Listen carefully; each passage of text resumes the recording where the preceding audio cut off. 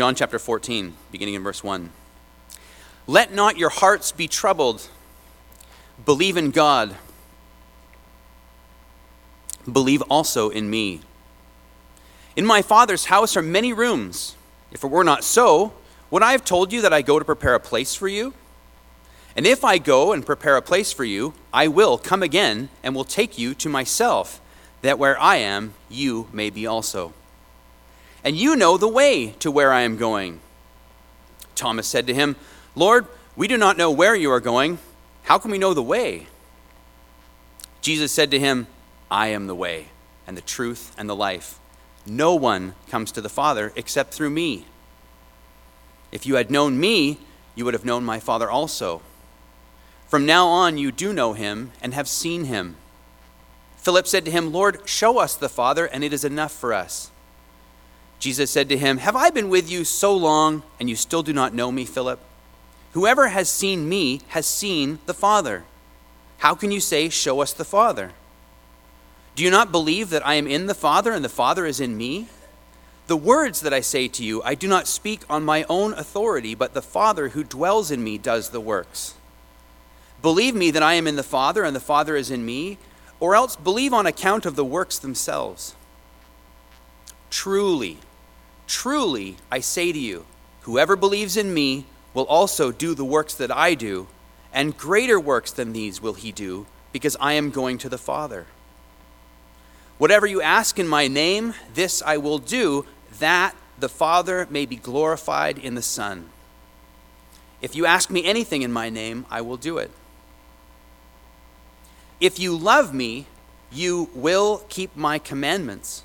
And I will ask the Father, and he will give you another helper to be with you forever, even the Spirit of truth, whom the world cannot receive because it neither sees him nor knows him. You know him, for he dwells with you and will be in you. I will not leave you as orphans. I will come to you. Yet a little while, and the world will see me no more, but you will see me. Because I live, you also will live. In that day you will know that I am in my Father, and you in me, and I in you. Whoever has my commandments and keeps them, he it is who loves me. And he who loves me will be loved by my Father, and I will love him and manifest myself to him. Judas, not Iscariot, said to him, Lord, how is it that you will manifest yourself to us and not to the world? Jesus answered him, if anyone loves me, he will keep my word, and my Father will love him, and we will come to him and make our home with him. Whoever does not love me does not keep my words, and the word that you hear is not mine, but the Father's who sent me. These things I have spoken to you while I am still with you.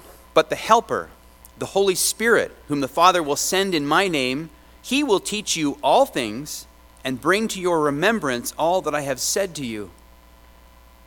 Peace I leave with you. My peace I give to you. Not as the world gives do I give to you. Let not your hearts be troubled, neither let them be afraid. You heard me say to you, I am going away and I will come to you. If you loved me, you would have rejoiced because I am going to the Father, for the Father is greater than I. And now I have told you before it takes place, so that when it does take place, you may believe. I will no longer talk much with you, for the ruler of this world is coming. He has no claim on me, but I do as the Father has commanded me, so that the world may know that I love the Father. Rise, let us go from here. God, you are holy. And God, I liked what Pastor Barry said, that doesn't make us afraid of you. But God, we love you and we trust you because you are holy in everything you do, in your very essence, in your character, and in your power. And God, help us to revel in this holiness of yours. And God, help us to become more holy, more sanctified, more set apart for your service and for your pleasure. God, I pray for the preaching of your word, that it would be with power. God, it is your Holy Spirit that opens our eyes and gives us faith, that we can see and believe the truths in your word. So God, work in us with your Holy Spirit. Help us, God, to surrender and submit and open our hearts to hear from your word what you have to say to us this morning. And I pray, God, that you would be with Barry, that his words would be with clarity, that they would be in truth, that they would be in the power of the Holy Spirit. And God, that we would go away changed. We would come into this building one way, and God, as we go out into our communities, we would be a different way, a more sanctified, a more holy, a more submitted, a more obedient way. So God, we need you to work in us, and God, help us to praise you and to worship you in this preaching and in hearing of your word. And we ask this in Jesus' precious name. Amen. I have a conviction that's based a little bit on skepticism, I confess, that I don't like practicing any form of religion or Christianity where I can't go to my Bible and say this corresponds. And in particular, in the last few months, I have been thinking about the subject of discipleship. Discipleship is an industry in the evangelical church today. And the reason I turn to John chapter 14 is because I believe that in John chapter 14, you have the place that we can go to in the Bible that we need to align ourselves with when we talk and think about discipleship. In other words, if you open your Bible and think, well, the church talks a lot about discipleship. We use the word discipleship an awful lot. But where do I find in my Bible what discipleship is all about? And so I began to read particularly through the Gospels and the words of Jesus and his words to his own disciples. And the Gospel of John is a place that I settled, John chapter 14, as exactly that. In John 14, it opens with Jesus comforting his disciples. Do not let your hearts be troubled. And in using the word trouble, he puts his finger on one of the primary activities of our heart. Sometimes they're troubled. We've just gone through a Christmas season. Perhaps there are things about gathering with family and all of that troubles your heart.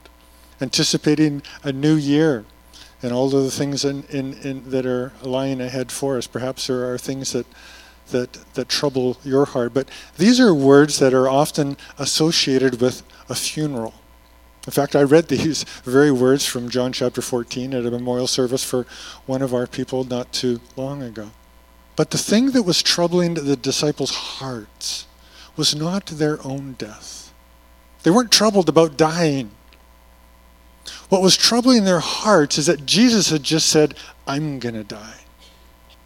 It was Jesus' words about his own death. He says that, and he would, in the next few days, be offering up his life. And this is what was troubling him. And so, John chapter 14 and Jesus' comfort to his disciples, it's not a text for funerals. It is a text for living. Because Jesus goes on to describe how his death will make a way to the Father. Not only when we die, that's only the final leg of our journey, but a way to the Father while we yet live. Jesus says, you know him and you have seen him. He says, I'm going to come back and the Father and I, we're going to make our home with you. And that in a nutshell is biblical discipleship. The path of living that goes to the Father because of what the Son has done, and it is done in the power of the Holy Spirit. All three of those components are very, very clear in this chapter. So it's not a description of how to die, it's a description of how to live, and how we live as disciples is on a path to the Father. It's that simple. Biblical discipleship, if you want to embrace and participate in the kind of discipleship where you can open your Bible and say, yes, this corresponds to the Scriptures, or something of the authority and the integrity of what God actually speaks in his Word about how I think about being a disciple of God. That's it. It is through the work of Jesus and the power of the Spirit, you're on a path to the Father. Not just when you die, but as we live. To be brought into the proximity of a Father. Now, when I talk about the Father, this would be another another children's definition, except I'm going to use the word trajectory. The Heavenly Father, when I speak of the Father, is not simply, don't think of your human father and a trajectory somewhere beyond that. Okay? That creates a lot of problems. When I speak of the Heavenly Father, when Jesus speaks of the Heavenly Father, he's speaking of somebody absolutely unique, not like any human father. God Almighty, holy and omnipotent, the maker of all things, who is good and does good, who is full of wisdom and power. That is the Father that we are on the path to, not only when we die, but as we live. That is the grand idea. That is the governing concept, the roof under which all of the activities of discipleship need to be brought under on a path to the Father. So don't mistake the activities of discipleship for the substance of discipleship. In other words, we can be busy doing a whole lot of things that are all very good and can be defined in terms of activity of discipleship, but if they're not brought under this one roof, if they're not brought into this overarching idea, into this house, then it's all wonky. Let me tell you why I believe that's true. For one reason, there are so many voices when it comes to discipleship. You ever feel confused? You ever read your Bible and not understand it? We need a grand idea. Ever listen to the evangelical church today and the number of different opinions there are on what we should be doing and how Christians should live? I have gone through seasons in my life where I have been brought to my knees in absolute perplexity through the discord and the number of voices that are in the church. I need a governing idea. I need one thought to bring all of my activities under the roof of this one thing and say, this is how it works. This is what gives it integrity. There's also a lot of pride in the church. And a lot of discipleship is under the roof of pride. It's brought into the house of pride and built a house of pride, and that's where Phariseeism comes from. All of the activities of the Phariseeism, their activity wasn't wrong in and of itself, but it was a God replacement. And that's the irony of discipleship, is it can become a God replacement. Another reason why we need this overarching idea is because of our vulnerability. Vulnerability to manipulation. When we speak of the things of religion, we're talking about our identity. We're dealing with things like guilt. We're dealing with things like shame. And there is a tremendous vulnerability of being taken advantage of in the name of Jesus to manipulate and to coerce and to control people. And we call it discipleship. As I say, it's an industry in the church, but discipleship isn't something that we do. It is someone that we know. And all that we do is because of the someone that we know. The church is fixated on discipleship as something that we do because it's easier than knowing somebody, I think. All of the things that we as Christians do in the activities of our life and serve this one great purpose, making our way to the Father. This is what unites us. Because Jesus came to make that possible. And this is the identity that Jesus gives to us, people who belong to their Heavenly Father. So here's the main point that I'd like you to be able to take home with you today. If you don't get anything else, I hope that you get this, that Christian discipleship is simply this, that it is the path that leads to the Father. Are you on the path? Do you know your Father? Do you think like your Father? Do you begin to act like your Father intuitively because you're thinking like your Father? It is the path to the Father. Why? Because that is the path that the Son's obedience has made possible for us. You talk about why did Jesus come? And you go through all of the answers that might be on the top of our head, and all of them are correct. For example, that Jesus came to die for our sins. That's absolutely right. But I still follow with the question, well, why? So what? Why do I need my sins forgiven? What if I don't have any? Well, he came to give his life as an atonement. Well, what does that mean? Well, he came to take us to heaven. Well, who wants to go there? All of that. All of those things which are so very true, they're necessary because of the overarching purpose of Jesus to take us to the Father, who is holy, who is heavenly, and is done in the power of the Holy Spirit. Thank the Lord for that. That it isn't just something Jesus dumps on us and says, go do it. Figure it out. But it's done in the power of the Holy Spirit. And John, all of it's here in this particular chapter of the Bible. And it's a very poignant moment between Jesus and his disciples. And it's why I go to this particular text and ask the question, Jesus, what does it look like to follow you? If I set everything aside and come to my Bible and say, Lord, I want this between you and the Scriptures. And he isn't haranguing the Pharisees here. He's not teaching about the law. He's not dealing with the Sabbath. He's not talking in parables. He's not demonstrating his omnipotent powers over creation. This is between him and his disciples, and their hearts are troubled. And the poignant moment is saying, this is what you need to know. And it's what all the people after you will need to know. I'm going to get you to the Father. That's where I'm going. And you will know him because you've seen him if you've seen me. And we're going to come and we're going to make our home with you. And that's going to be the Christian life. Let me speak firstly briefly about the Father. Jesus makes it clear, I believe, that discipleship isn't the path from something, first and foremost, but rather it is the path to someone. Do you understand that? I think discipleship has largely been defined as the path from something. You can't do that anymore. Oh, I'm a Christian. Oh, I don't say that anymore. Oh, I don't go there anymore. I'm a Christian. Well, what roof is that being built under? And it's fundamentally a negative idea, and we wonder why people think Christianity is such a negative thing. And so we try to make it pleasant, we try to make it attractive, and the way that we try to make it attractive is we water it down. Say, oh, actually, you know what? I'm a Christian, but I can go there. I can do that. And there's virtually no difference between Christians and unbelievers. What makes Christianity attractive is not watering it down.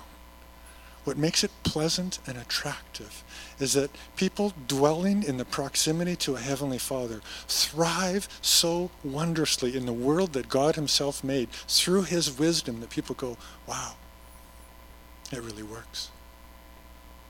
Discipleship is not purely a negative idea. Don't misunderstand me. We do leave those things, but that's not the substance of discipleship. That's the fruit of it. And that negative idea needs to change, I believe. This is how I've lived my life. I've never perceived discipleship to be a negative thing. I did growing up in the church. I perceived it to be a negative thing, like, oh boy, if I'm not going to go to hell, someday I'm going to have to just give up and go with the church. And something completely changed in my life dramatically when I was young. And it was this, that discipleship isn't a negative concept. It is a positive idea that I belong to a Heavenly Father who both made me and loves me. That is a positive idea. You look at the metaphors in Scripture. Is light positive? Absolutely. Is salt positive? Absolutely. Is darkness positive? No. It's not a positive idea at all. It's a very, very negative thing to walk and to live in darkness. Discipleship is this positive idea of belonging and being on a path to the Heavenly Father. And while on that path, it is a positive path, a positive direction, things fall away. As I'm brought into the proximity of the living God, his love makes a lot of things no longer necessary in my life. It's not because I'm told, you don't have to think that way anymore. You don't have to worry about what that person thinks. You don't need to live up to that person's stereotype of who they think you should be. You don't need to worry about your identity with them. Nobody has to tell you that because you are in proximity and face to face with a Heavenly Father who loves you. And things change. God is real. And that changes everything. His wisdom makes a lot of things look foolish. So you don't have to be told. You don't have to be manipulated. You don't have to be guilted into saying, you know what? That's really stupid. You shouldn't be doing that. Because you're brought into the proximity of the ruler and the maker of all things. If you want to figure out how to use something when it might be dangerous, talk to the person who made it. And he'll show you how to use it. I marvel at Proverbs chapter 8, which is a personification of Christ in glorying and rejoicing over the capacity and the role and the command to create all that God spoke into existence. And it was made to be good. It was made to be enjoyed. And the Son delighted with wisdom to make all that God made. Read Proverbs chapter 8 sometimes. It's a marvelous proclamation of the positive nature of all that God had made. And when we are in the proximity of the God who made it, then we begin to learn the wisdom of how it is to be enjoyed. And His holiness makes a lot of things begin to look evil. It's not our own moral indignation that says, oh, that's evil. It's being brought into the presence of a holy Heavenly Father that says, this would grieve my Father. That's what it is. This would grieve my Father. And so Christians begin to take notice of when they realize that they're supporting things that are intentionally designed in our culture to undermine God, to blaspheme Him, and to normalize things that are directly contrary to His goodness. That's biblical discipleship.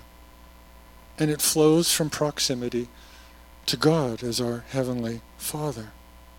There is a growth in the life of a believer in holiness, in wisdom, in restfulness, because of a kind of congruency that comes from knowing the Father. Proverbs 16:6 says that by the fear of the Lord, one turns away from evil. By the fear of the Lord, one turns away from evil. What do you fear? Not by the fear of your neighbor. What do they think? Not by the fear of Christians, peer pressure. What do they think? Not by the fear of the pastor, not by fear of the church, not by fear of hell, but by fear of the Lord. One turns away from evil. Philip gets it. Verse 8, Philip says this, Lord Jesus, show us the Father and it will be enough. Absolutely, enough. That's exactly why Jesus came, is to give us what would be enough. And he says to Philip, Philip, if you've seen me, you've seen the Father. That's exactly what I came to do. I came to show you the Father. And we're going to live with you. We're going to dwell with you in the power of the Spirit. It's a statement of sufficiency. And Paul in Ephesians 1, verse 3 says, blessed be the God and Father who has blessed us with every spiritual blessing. There's a reason why we've used 2 Peter 1:3 over and over and over again here in this church this past year, that says His divine power has granted to us all things that pertain to life and godliness through the knowledge of Him, who called us by His own glory and excellence, a God of glory and excellence. And that is actually what changes us, the Son. Jesus says, I am the way, the truth, and the life. Those words are often quoted without what follows. What follows is this, that no one comes to the Father except through me. It's all about getting to the Father. It's not a question to refute universalism, although it does that too. The question isn't, will Muslims go to heaven or will Buddhists go to heaven? The question is, will the Christians get to the Father? I am the way, the truth, and the life. And the Son delights to do all that the Father commands Him, to make a way to the Father, and to create people who would live like the Father in this world, just as He did. It's impossible to have anything to do with Jesus that is not a submersive experience in the Father. And that's so critical. So when Jesus says no one comes to the Father except through me, it isn't a text about what happens when we die. That's just the final leg of the journey. It's a text that shows the disciples how they will live. I am the way, the truth, and the life. No one comes to the Father except by me. It is a text for living and to show the disciples how it is that they will live. People who have a way to the Father, people who know the truth about the Father, people who experience the life that only comes from the Father. There's an old saying that says, pastors, and I would include elders in this, that we've been, as a group of elders, been working through this as a helpful encouragement to us, that pastors should smell like sheep because we're shepherds. And so in other words, there isn't a tunnel that goes from the study to the pulpit. It's a pasture that goes from the study to the pulpit. And shepherds spend a lot of time with sheep, and so they should smell like sheep if they're true to their vocation. So you might want to move away from Chris down there. It's not that you smell. It's that is what gives our vocation and our calling integrity. And Christians should smell like the Father. That is what gives our life its substance. It is what gives our life its integrity. In fact, Paul says this in 2 Corinthians 2:14. He says, I smell like God. I am the aroma of God to you. I am the fragrance of God to you. Isn't it a fascinating way of a completely different paradigm way of thinking about what Christianity looks like? I smell like God to you. Think of the Old Testament priests who would have been in the presence of God's worship all of the time. They would have smelled like smoke all the time, right? If you don't smell like smoke, you are no priest. And if we don't smell like the Father, then we're no Christians. It's what we are. It's our identity. We belong to the Father. It is our path, and these are all things that we need. We need a path. The path is to the Father. It is our purpose, which is to know him and to glorify him. Let me tell you something about me. You'll notice I use the Proverbs a lot. I spend a lot of times in the Proverbs. I inflict it on anybody that I can. Please read the Proverbs. I read them habitually, systematically. Not as the only thing I read, but I read different places in the Bible every time I open it. Old Testament, New Testament, prophets, epistles, wisdom, and Proverbs. This is why. And I just figured this out recently, or in my own mind formulated this recently as to why. Imagine if you could go into your Father's room and say, how do you think? What's in your mind? That's what the book of Proverbs is like. It's like going into a closed room with God and saying, I need to know how you think. I need to know what's in your mind. Have you spoken about what's in your mind? And that's what the book of Proverbs is. God has spoken. It changes everything. What do you think about sex? What do you think about friendship? What do you think about money? What do you think about discourse and words? What do you think about emotion? What do you think about anger? What do you think about neighbors? When Proverbs says there's 6 things the Lord hates, 7 that he despises, I stop dead in my tracks and go, wow, there's the mind of God. We need the mind of our Father. The third is the Spirit, the Father, Son, and the Spirit. Verse 15 says, if you love me, you'll keep my commands, and I will ask the Father, and he will give you another helper to be with you forever. And it is the Spirit of truth. Verse 26 says that the Helper, the Holy Spirit, whom the Father will send in my name, he will teach you all things and bring to your remembrance all that I have said to you. It is a great comfort that immediately on the heels of affirming his authority in all things, Jesus says, if you love me and keep my commandments, verse 15, which is a very significant verse, because what did Moses say? Moses said, love God and obey him. Moses says, there's going to come someone else who is greater than me.